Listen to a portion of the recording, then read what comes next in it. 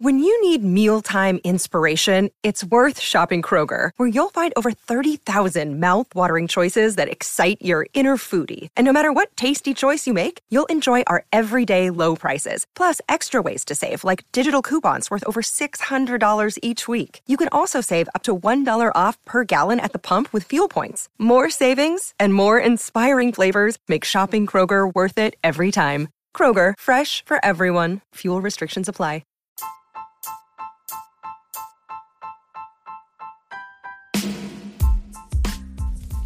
Hey there, welcome to The Tint. I'm your host, Scott Fellman, and it's time for another foray into the world of aquariums from a slightly different perspective.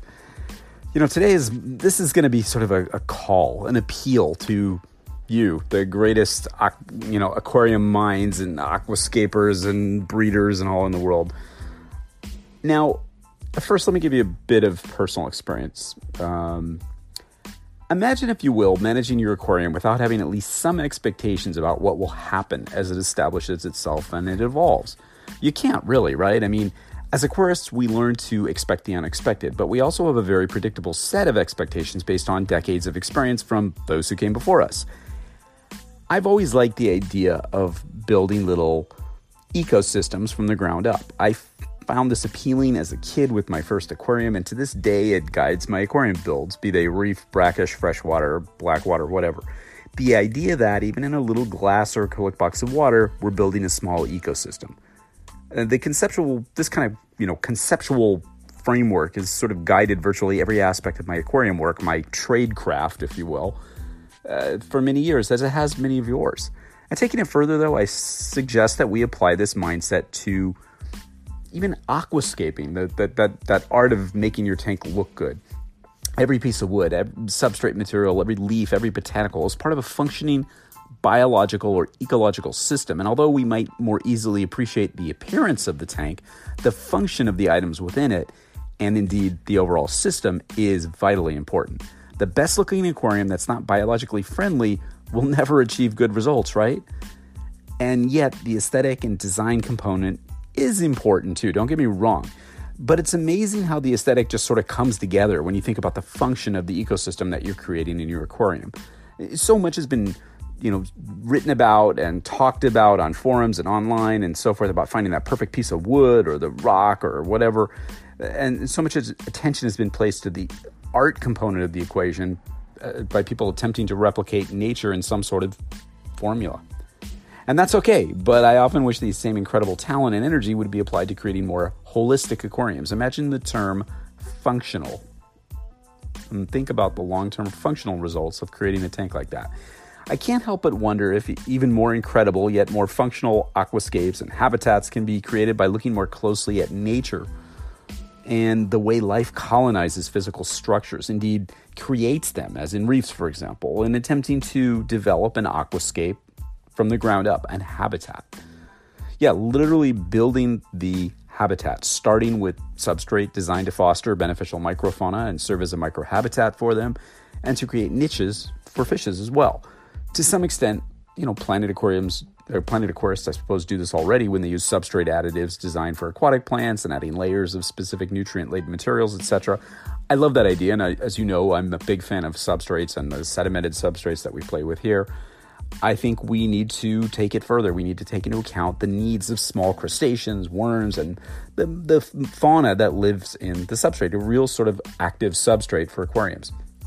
The implication for aquascapers is the ability to create a more realistic representation of nature as it is, and to understand how life arises around the physical structures and the accumulations of materials. To a certain extent, an approach like this allows the aquarium to sort of dictate how the aquascape will look and evolve, just like in nature. You could take it further and manipulate water flow patterns and stuff like that to allow, botanical materials like leaves and so forth to accumulate in certain areas, or allow stands of certain types of plants to grow in specific locations within the aquarium. Understanding, or at least observing, how physical barriers like wood and rocks are oriented by water currents, local geology, and even weather, and how they impact the movement of water in a given area, that can really help you create some interesting aquascapes. Rather than relying on inspiration from somebody else's work or from looking at a big mountain range and going, I'm going to duplicate that in an aquarium, and studying why people orient wood a certain way in their tanks, you could just embrace a certain degree of rebelliousness and let the flow of your water dictate the placement and orientation of the wooden rocks, and even the distribution, the depth, the composition of the substrate. Of course, you can just look at any natural body of water, such as a stream, a creek, whatever, and see exactly how nature does a layout and be assured of something that'll work. I mean, many of you already do, but based on the number of, fantasy forest dioramas that we still see featured in, on Instagram and everywhere else, I'd say that more than a few escapers are spending too much time in Middle Earth. Yeah, get back to planet Earth here, guys. Lately, it's been all the rage among, competitive aquascapers to break the water line with wood. And it's cool. I mean, I like it. I do that too. It kind of looks neat to see the wood coming out.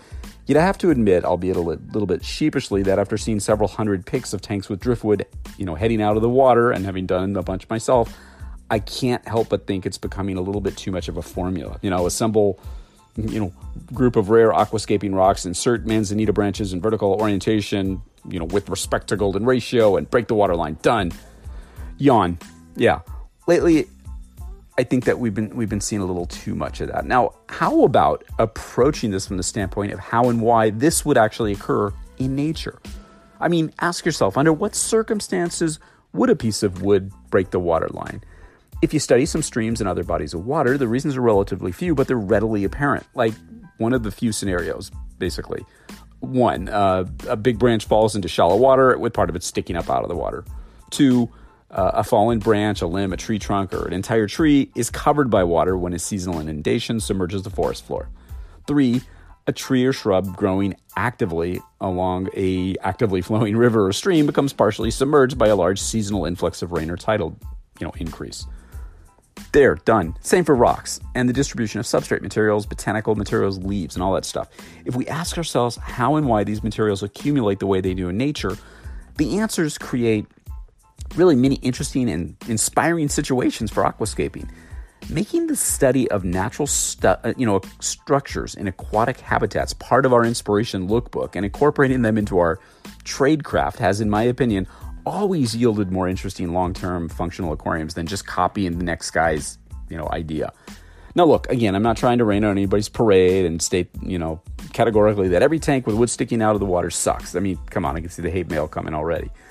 I suppose to some, it seems like every time I approach this subject, it becomes a critique on what I see as the current state of the art in aquascaping. And I suppose that to some extent it is, because even the so-called aquascaping only need a little kick in the ass now and again. You guys are better than this.